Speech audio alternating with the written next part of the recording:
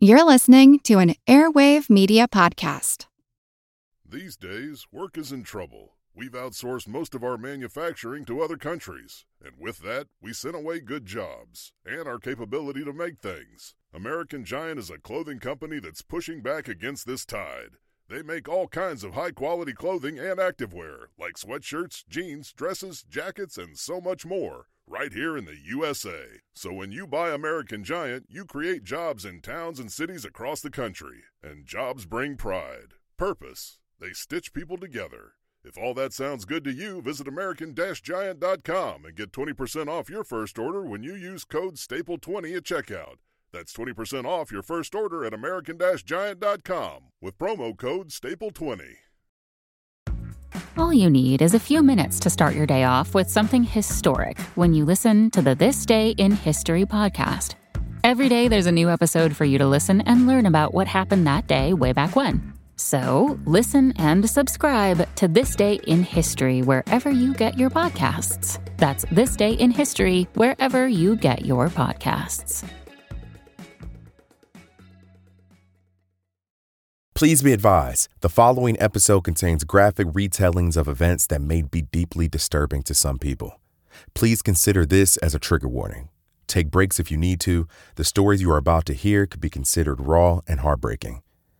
This episode is in no way an advertisement or endorsement of any recent media surrounding similar subject matter. Today, we focus on the often overlooked stories of the people who this new invention hurt along the way. Monday morning, the end of the weekend, and the start of a bustling new workday. You wake up after hitting snooze a few times. Maybe you take your dog out, or maybe you lay there a little bit longer to scroll on your phone. When you finally get up and brush your teeth and get dressed, you realize you're running late. Maybe not late, but just a little behind schedule. So you just decide to grab coffee on the way into work. You head downstairs and see one of your neighbors getting their children in the car. Another neighbor heads out to check the mail. You're thinking about your plans after work. Dinner with friends maybe? The gym? Visiting family? It's a warm summer day and the sky is clear, except for a small plane that flies overhead. You start to get in the car, but an object catches your eye. When you look closely, you realize that something fell from that plane. It's small and hard to make out from where you're standing, but before you have a moment to even speculate what it might be or to ask one of your neighbors if they see it too, you are engulfed by blinding white light. What follows next is nothing short of hell on earth. This almost sounds like something out of a sci-fi movie, but Monday morning, April 6, 1945, what started out as a regular day in Hiroshima, it was a reality that turned into something sinister. And just a few days later in Nagasaki, the torment would continue. Both of these cities experienced the unspeakable horrors of an atomic bombing. And still today, they are the only cities to do so. This episode explores the catastrophic consequences of these bombings, the people responsible, and how we even got there in the first place. I'm Andre, and this is the Redacted History Podcast. World War II was already terrifying enough. The casualties and suffering were seemingly never ending, and the scientific community was about to get some news that would add on a new layer of fear. Word on the street was that Germany, which was currently under the control of Adolf Hitler, was in the process of learning how to make an atomic bomb. With a weapon like that, the Nazis could wreak havoc. And not to sound dramatic, but they could take over the world. You might be wondering, how exactly does an atomic bomb even work? I'm not a physicist, but from what I've gathered, it goes like this. The smallest particles known to us are atoms, smaller than cells even. In fact, just about everything is made up of atoms. Your phone, you, even your dinner are all considered matter and therefore are made up of atoms. And depending on how the particles that make up these atoms are arranged determines what you get. There are three kinds of particles that make up an atom: protons, neutrons, and electrons. Protons and neutrons make up the nucleus, and electrons hover along the outside of that nucleus. Keep in mind, this is at a level that's not even naked to the human eye. On the periodic table, the number at the top above the element's name represents how many protons are in the nucleus. If you have an element with a large number like uranium or plutonium, the nucleus is much larger than, say, oxygen. And because they are a lot bigger, they're not quite as stable. This is also what makes these substances radioactive. It also takes a lot more force to keep them together. If scientists could figure out a way to carefully split these atoms apart at the most basic human level, then this would start a chain reaction. They would do this by hitting the nucleus with a neutron particle until it breaks. When it comes apart, it would release 3 more particles as a byproduct. Those particles would hit other nearby nuclei, and the chain reaction would start up. This reaction would lead to an explosion. In less scientific terms, imagine if you had 23 of those balls from the ball pits we used to play in as kids, the kind that were covered in germs and smooth around the sides. And somehow you managed to stack them up in a neat little pile without any glue. The pile isn't exactly stable, but it's holding together. And then someone slowly starts rolling balls toward the pile. Eventually, with the right hit, the pile will fall apart, and some balls will roll away from the pile in the process. And when they roll away, they hit nearby piles and keep the process going. Now, this hypothetical is completely harmless, but even then, you would have a mess on your hands in no time. And in the case of a nuclear explosion, the blast is so large that it is as powerful as several thousand tons of TNT. Sounds easy enough in theory to a scientist, but how do you make something like this happen without being able to see the particles? In theory. Regardless of the uncertainties, the scientific community had to spring into action. Their solution: if Germany was making a bomb, then we just had to be the ones to beat them to it. A couple of problems, though. Germany's mission was also top secret, and it was unsure how much progress had been made. Like racing someone in the dark and you have no idea how far ahead they are. They could be nearly at the finish line for all you know. But the one advantage was that no one had ever made a bomb like this before. Ever. In fact, although the reaction could work, the idea of such a weapon was purely hypothetical based on scientific knowledge and theories available at the time.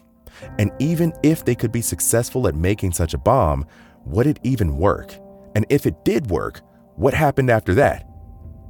Italian physicist Enrico Fermi had a pretty good grasp that it was possible. And while he and a team of scientists had these ideas, they needed funding. A letter was written to President Franklin D. Roosevelt requesting funding for a program that would allow the U.S. to create the first nuclear bomb. Albert Einstein even vouched for it. As we all know, Einstein was still one of the most widely known and respected scientists of his time. His backing drove home the seriousness and credibility of the matter. With the permission of the president, Fermi was about to produce nuclear fission for the first time and the basis for the bomb. Without the first experiment, there would have been no atomic bomb. He and his team had managed to build the first nuclear reactor. The nuclear reactor was designed to create that chain reaction we talked about earlier, and he did it underneath a school. Well, more specifically, underneath a football field at the University of Chicago.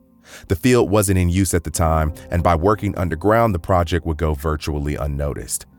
People worked around the clock to make this happen, taking 12-hour shifts so that the work was nonstop. There were several layers of graphite bricks piled on around the uranium to contain it.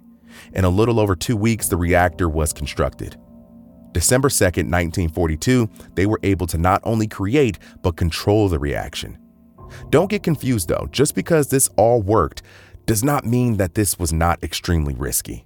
The safety measures were laughable at best. Although there were materials inside the structure to help control the reaction, there was no cooling system to shut things down if everything overheated.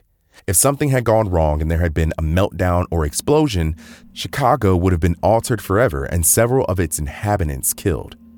After this success, everyone felt comfortable enough and the scientists were given the go-ahead. The U.S. government established the incredibly top-secret Manhattan Project. This was a massive, completely covert, and very expensive operation involving thousands of people in 3 countries: the United States, Canada, and the UK. And out of those thousands of people, the one you probably have heard the most about is J. Robert Oppenheimer. Oppenheimer was smart, and no one is denying that, but he was extremely troubled. He grew up wealthy. His mother was a classically trained painter, and his father was in the textile industry. Oppenheimer was fairly sheltered as a child. As he grew older, so did his intellect. But socially, he often rubbed people the wrong way. He gave people the ick, if you will. A lot of the people who were his friends described him as someone who was self-loathing and probably depressed. In his early 20s, he managed to rebrand himself and add a little more charm to his abrasive personality. By the time he was approached with the opportunity to be involved in this project, he was already married with a child, continuing his work with physics. The Manhattan Project wasn't just about Oppenheimer. He was put in place as sort of a leader, but this was a team effort. Plus, so many people doubted his ability to pull it off in the first place. During the project's active years, starting in 1942, several activities took place. Money was no object, and the word no was not an option when it came to this particular undertaking. The stakes were seen as too high to worry about the price tag or who was getting hurt along the way. The first step was to collect the plutonium and uranium needed to make the bomb. The main source? The Democratic Republic of Congo. Uranium there was more abundant than anywhere in the world. Germany was occupying Belgium at the time, and at that time, Belgium had a long history of colonization in the Democratic Republic of Congo. But that did not stop the United States government from siding their way under the radar and directly making contact with the right people in charge in Congo. From there, they would essentially have to smuggle uranium back into the country. Now, uranium doesn't just pop out of the ground and into a bag all by itself. It has to be mined. And the miners that they had working were not given the proper materials to protect themselves.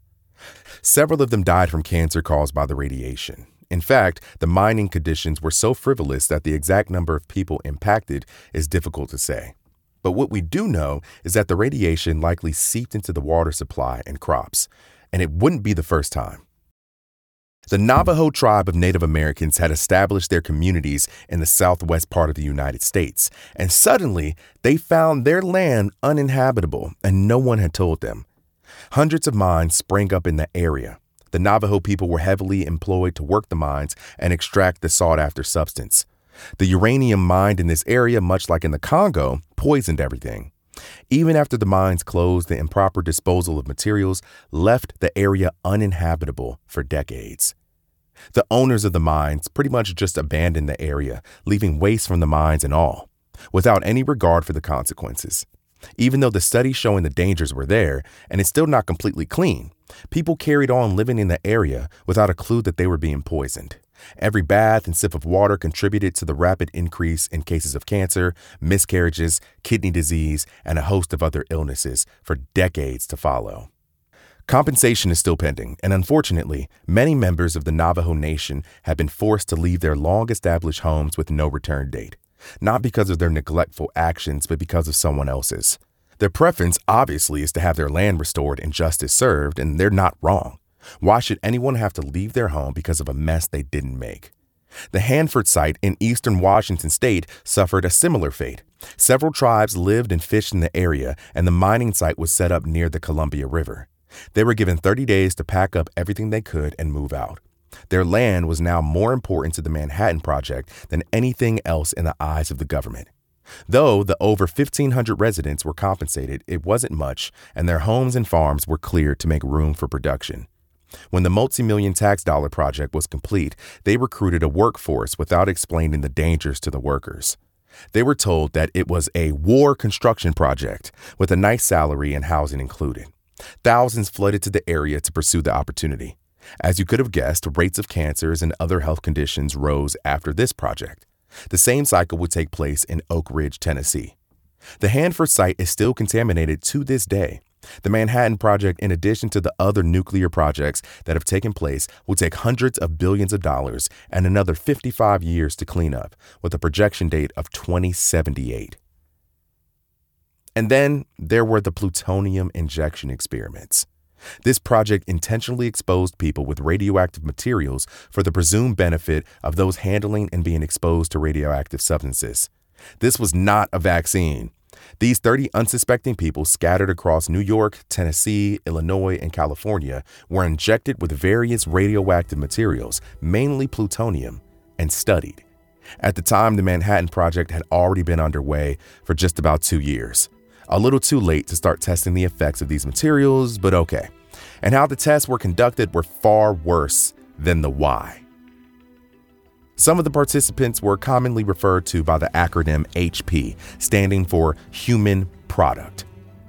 Many of these people went to the hospital seeking treatment for legitimate illnesses and were instead shuffled into testing. So say you go to the doctor for a stomach ache, and somehow you wind up being tested for several days and even requested to return and provide samples of blood, urine, and feces in the months following. Majority of these patients died, some a few months afterward, others within several years, but all having a decrease in their quality of life after the encounter. In the case of Ebb Cade, a black man and one of the first subjects, he came to the hospital reporting some broken limbs after an accident. During his hospitalization, he was chosen as the perfect subject. After they injected him, 5 days later, they set his fractures. In the meantime, they took whatever samples they believed were necessary. 15 of his teeth were also removed and sampled. He left the hospital without notice and died 8 years later due to heart failure at the age of 61, a man who previously had always been in good health. Janet Stad, a Jewish woman who came to America to escape mistreatment, was injected with plutonium. She was under the impression that this was a part of her care. She was tested and monitored during her time in the hospital and after. She absolutely did not consent. Rather than being able to carry on with her expected future with her husband and child, she spent the remaining nearly 30 years in pain battling bone deterioration, later cancer, and other health issues. One of the youngest victims was a 4-year-old boy by the name of Simeon Shaw. He was suffering from cancer all the way in Australia. His mother arranged for him to get treatment in the U.S. under the guise that this would give him the best treatment possible. What mother wouldn't want that? This was likely what she believed was best for her sick child. Shortly after arriving, instead of receiving treatment, he received a dose of radioactive materials. After testing concluded, he was returned home, and after 8 months, instead of rejoicing at his progress, his mother was planning his funeral. It is important to mention that the most widely agreed upon consensus is that the people being experimented on did not know, or at the very least, not made fully aware of this type of testing or the risk. Years later, the victims' families did receive payment for the unethical experiments. But I'm sure that money didn't come close to the true value of a human life. In the end, the scientific teams got some of their answers surrounding how the bodies react to plutonium, but at what cost? When 1945 approached, the bomb was finally ready to be tested. Where were they going to test it, though? The whole thing was supposed to be top secret, and this atomic bomb would leave a massive mushroom cloud that could undermine the entire operation. Oppenheimer decided on just south of Los Alamos, New Mexico. He had traveled to the state before and absolutely loved it. Were there people living in New Mexico at the time? Yes, but still he thought the spot he picked was far away enough. It was the perfect place to test out this nuclear weapon because the area was viewed as basically empty. The Trinity site in New Mexico would be the location for testing of the atomic bomb. I cannot stress enough that they were not sure if this would work, nor could they be sure exactly what would happen after it worked. There were a lot of calculations and hypotheticals, but as far as something 100%, they could not say. There was even a small concern that the explosion could set the atmosphere on fire. They placed the bomb on a high tower, 100 feet in the air. In the wee hours of the morning, close to 5:30 a.m., July 16, 1945, the bomb would fall. 10, 9, 8, 7, 6, 5, 4, 3, 2, 1.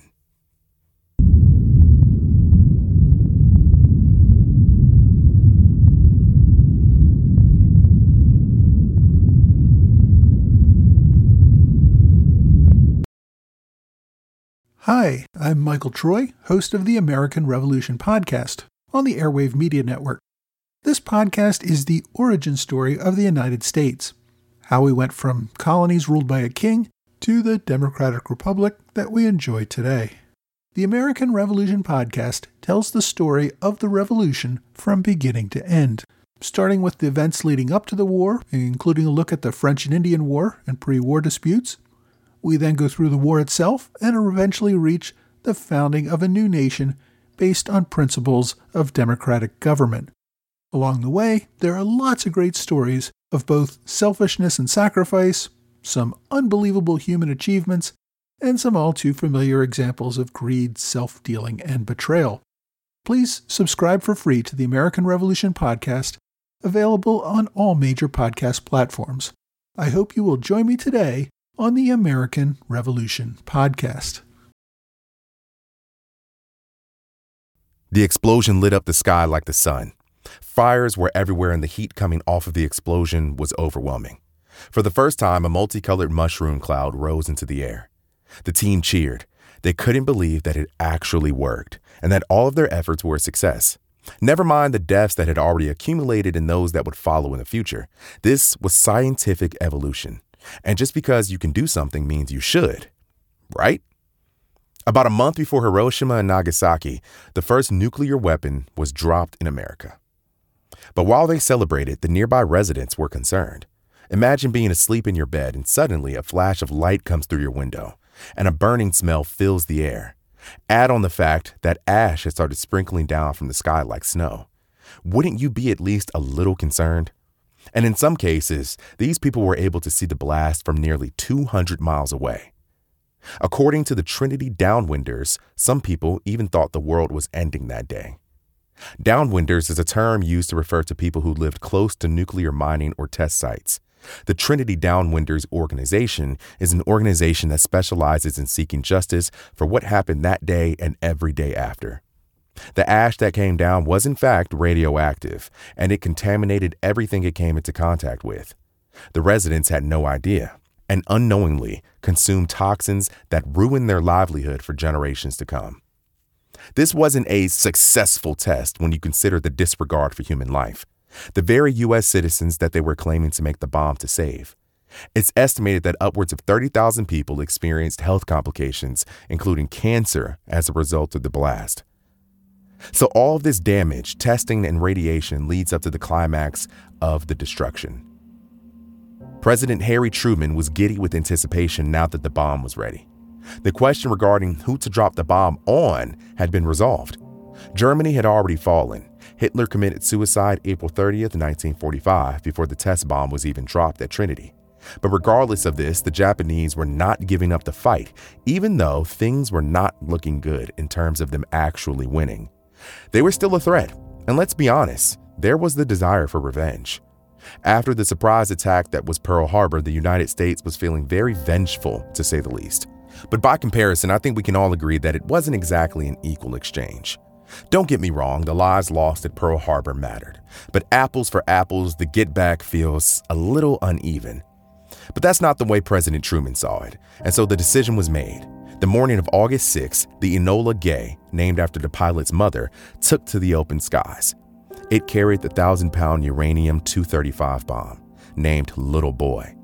But there was nothing childlike or innocent about this creation. The crew aboard the plane had to release the bomb, and they had about 43 seconds to get out of Dodge before it was set to explode. The blast was so powerful that failure to move out of the way would surely prove fatal. They held their breath with anxiety and flew the plane like their lives depended on it. The plane opens up and down goes the bomb with its parachute. The countdown begins. But when it reaches 43 seconds, the bomb doesn't go off. There was a split second of doubt in the minds of those on board. And if that doubt wasn't justified, that meant America lives in danger. But with the hindsight we have now, we know the mission played out. The bomb did go off after 45 seconds, and it exploded over the city. And from their view, they could see the gargantuan and ominous mushroom cloud. But they didn't cheer. In fact, there was an uncomfortable silence. The team was disturbed at the immense display of power they had just witnessed, though they saw it as a necessary evil, just following orders. There was an uneasiness about the entire thing. A blinding white light washed over the city. On the ground, flames sprang up everywhere. The force from the blast was that of the equivalent of 15,000 tons of TNT and completely flattened everything for miles around. The force from the blast was that of the equivalent of 15,000 tons of TNT and completely flattened everything in Hiroshima for miles around. Here's a survivor from Hiroshima, Setsuko Thurlow, detailing what she experienced that day. It was so dark because of the smoke and dust being sucked up in the mushroom cloud, and the ghostly procession. I say ghostly because they just didn't look like human beings. Their hair was just all standing up towards the sky. They were burned and blackened and swollen. Parts of the bodies were missing, and they were covered with blood, and clothes were tattered, and the flesh and skin hanging from their bones. A few days later in Nagasaki, a plutonium-235 bomb, known as Fat Man, appropriately named compared to the size of a little boy, was dropped at 11:02 a.m. It exploded with a force of 21 tons of TNT. Although Nagasaki was hit with a much larger bomb, the death toll was not as high as Hiroshima, though still far too many. The hilly landscapes helped shield the people below from some of the damage. The bomb was also dropped further away from its intended target due to cloudy skies. But some damage is an oxymoron when it comes to an atomic bomb, because anything it can reach, it can destroy. And once you see the flash, it's already too late. And what happens after the flash? After the blinding white light? The force from the blast alone knocked people into the air and in all directions. Survivors described feeling like they were flying above the ground, over 100 feet in some cases. Buildings collapsed like houses of cards. Countless people were buried under those buildings, unable to crawl to the surface. They were crushed beneath the weight of the building material, and no one could get to them, no matter how hard they wiggled and screamed. Some people at the heart of the blast were vaporized instantly. Temperatures at ground zero, where the first blast occurred, reached upwards of 7,000 degrees Fahrenheit.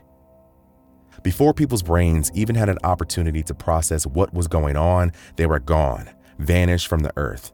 When people returned to the site, they could see shadows from those that had been vaporized, etched on the steps where they sat when the blast hit. After the flash, there were darkness and brief moments of silence. The smoke blocked out any light, and those moments when the sounds returned, they permeated the blindness. The horrors that people witnessed were the rule, not the exception. It was absolute madness. If you survived, you barely knew where you were, because the place you were just standing in had become a hellscape instantly. People lost their entire families. Perhaps their mother or brother was one of the recognizable black figures reaching out for assistance. Many other survivors recollect people calling out for water. The blast had rendered them completely dehydrated. Others cried out for help. Children cried for their mothers. They wept with no water left in their bodies to make tears. They described seeing people being completely charred and frozen in place like the people of Pompeii. Babies whose bodies had been broken and ripped apart. People jumped in the river to escape the flames in the burning sky, their skin falling away from their bodies. Some held on to dangling limbs and eyeballs that had fallen off. And suddenly, a cascade of black rain fell from the sky. This rain was thick. It was a combination of ash and water. The thirst made it tempting to drink the sludge for some kind of relief. It was also extremely radioactive. Many of those who survived would fall victim to the radiation poisoning. Even if some seemed fine following the blast, they would suddenly fall sick and die because of the radiation. This could happen a few days after the blast and even several years in the case of cancers such as leukemia. Hospitals on the island were bursting at the seams with patients. After a few short months, the death toll was estimated to be over 200,000 people, majority of which were civilians, not soldiers, just regular everyday people, the elderly, families, teachers, parents, and children. In Hiroshima, at least 140,000 people were killed, and in Nagasaki, 70,000. Honestly, the first bomb was possibly more than enough for the unconditional surrender, but it wasn't coming fast enough for President Truman. And the unconditional surrender would mean that Japan would be in the palm of his hand. When a country surrenders without conditions, they can't make any requests on their behalf. This would leave Japan disarmed and solidify a certified victory for the Allied powers. Ending the war was the main reason for dropping the bombs, pushed to the foremost of the most. But that wasn't the entire picture. Truman felt it would seal the deal. The second bomb was also dropped to send a message. It was to show the world that the United States didn't just have one atomic bomb, and anyone who wanted to fight should stand down, especially Soviet Russia, who at the time was also working on the bomb of their own. Some even argued that dropping the second bomb was also just another experiment to see if it worked. I mean, they might as well use it, right? Who cares about the extra 70,000 people murdered for no reason? I personally think the first one was overdoing it. Japan was losing at the point in the war, and yes, everyone wanted the fighting to stop, but many historians also feel that the war could have ended without the use of this type of force, without opening this can of worms. Today, 9 countries have nuclear weapons: China, France, India, Israel, Pakistan, North Korea, Russia, the UK, and the United States. 12,500 total, majority of which belonged to Russia, with the U.S. as a close second. This number decreased over the years after hitting a spike during the Cold War, but still, these 2 bombs opened the door for the other 12,000. Japan's surrender was finalized September 2, 1945, and a portion reads, "We hereby proclaim the unconditional surrender to the Allied powers of the Japanese Imperial General Headquarters and all of Japanese armed forces and all armed forces under Japanese control wherever situated." Today, Hiroshima and Nagasaki stand tall. Looking at the pictures today makes it difficult to imagine what came before. The generations see no remnants of the graveyard that once took over the city. And how is that possible? I mean, they were practically blown off the map when the nuclear bombs hit. And earlier in this episode, we just talked about the dangers of nuclear waste and how we can make places virtually unlivable for decades. Well, for starters, the bomb was dropped in the air. The radioactive decay was much quicker and people were able to return faster as a result. Mining was not actively happening on the ground down below, so damage to things like groundwater and agriculture were not as severe. They also had way more immediate help than the test sites that have been neglected. The following year began an all-hands-on-deck effort to restore Hiroshima. Rather than waiting years and years to clean and reconstruct, the process was started almost immediately. And shortly after that, Hiroshima was able to be re-inhabited. How surreal that must have been for the survivors to return there. The population was now a fraction of what it once was. Starting over with the nightmarish memories burned in their minds and without the loved ones they felt would always be beside them. Nagasaki was restored after a period of evacuation as well, and less than a decade later, it was almost back to its former self, at least physically. But like Hiroshima, the people, now in smaller numbers, would continue to mourn and live in fear. It's worth noting that the United States was part of the effort to rebuild, even though they were responsible for the destruction in the first place. As for Oppenheimer and the people involved in the bombing, they saw it as a necessary evil and the only way to really stop the war. They also felt that it was done in the name of science. It wasn't necessarily something they enjoyed doing, just something that they felt they had to do. Oppenheimer also believed that seeing the nuclear bomb in action would actually prevent more nuclear conflict. But as we said before, that part is debatable. And a lot of historians with 2020 hindsight now agree that dropping the bomb was completely unnecessary. There were other ways to end the war that didn't require such hellish force. After the bomb dropped, Oppenheimer tried to backtrack and plead with President Truman about the blood he had on his hands. It's funny how the guilt sinks in when the people the bomb was built for are real, not theoretical. They're not just an enemy nation or island, and a bomb isn't just numbers on a chalkboard. Here's what Oppenheimer had to say about the bomb in 1965, 20 years later. The war had started in 1939. It had seen the death of tens of millions. It had seen brutality and degradation which had no place in the middle of the 20th century.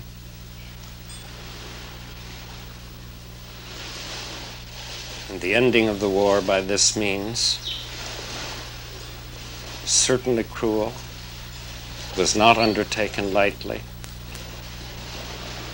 But I am not, as of today, confident that a better course was then open. I have not a very good answer to this question. President Truman threw him out of his office and said, "I don't want to see that crybaby scientist ever again." Truman's thoughts on the bomb were, the atom bomb was no great decision. It was used in the war, and for your information, there were more people killed by fire bombs in Tokyo than the dropping of the atomic bombs. It was merely another powerful weapon in the arsenal of righteousness. The dropping of the bomb stopped the war and saved millions of lives. Did these millions of lives include the ones whose lives were forever altered for the worst? I wonder if we were able to add up all of those people, how the numbers would stack up. Until next time. This episode was researched and written by Jordan Howard, narrated and edited by Andre White. If you like the Redacted History Podcast, please give a like, rating, review, and subscribe to the podcast on whatever platform you're listening to. My name is Greg Jackson. I'm a historian, professor, and the creator of History That Doesn't Suck, a podcast that provides a complete overview of U.S. history through storytelling, yet keeps the rigor you'd expect in a university class. Starting with 22-year-old George Washington in his first battle, join me for a chronological telling of the United States story, its unlikely revolution, fractious civil war, tenacious inventors, brave reformers, and more. With more than 100 episodes, you can already binge listen your way through the progressive era. Find History That Doesn't Suck wherever you get your podcasts.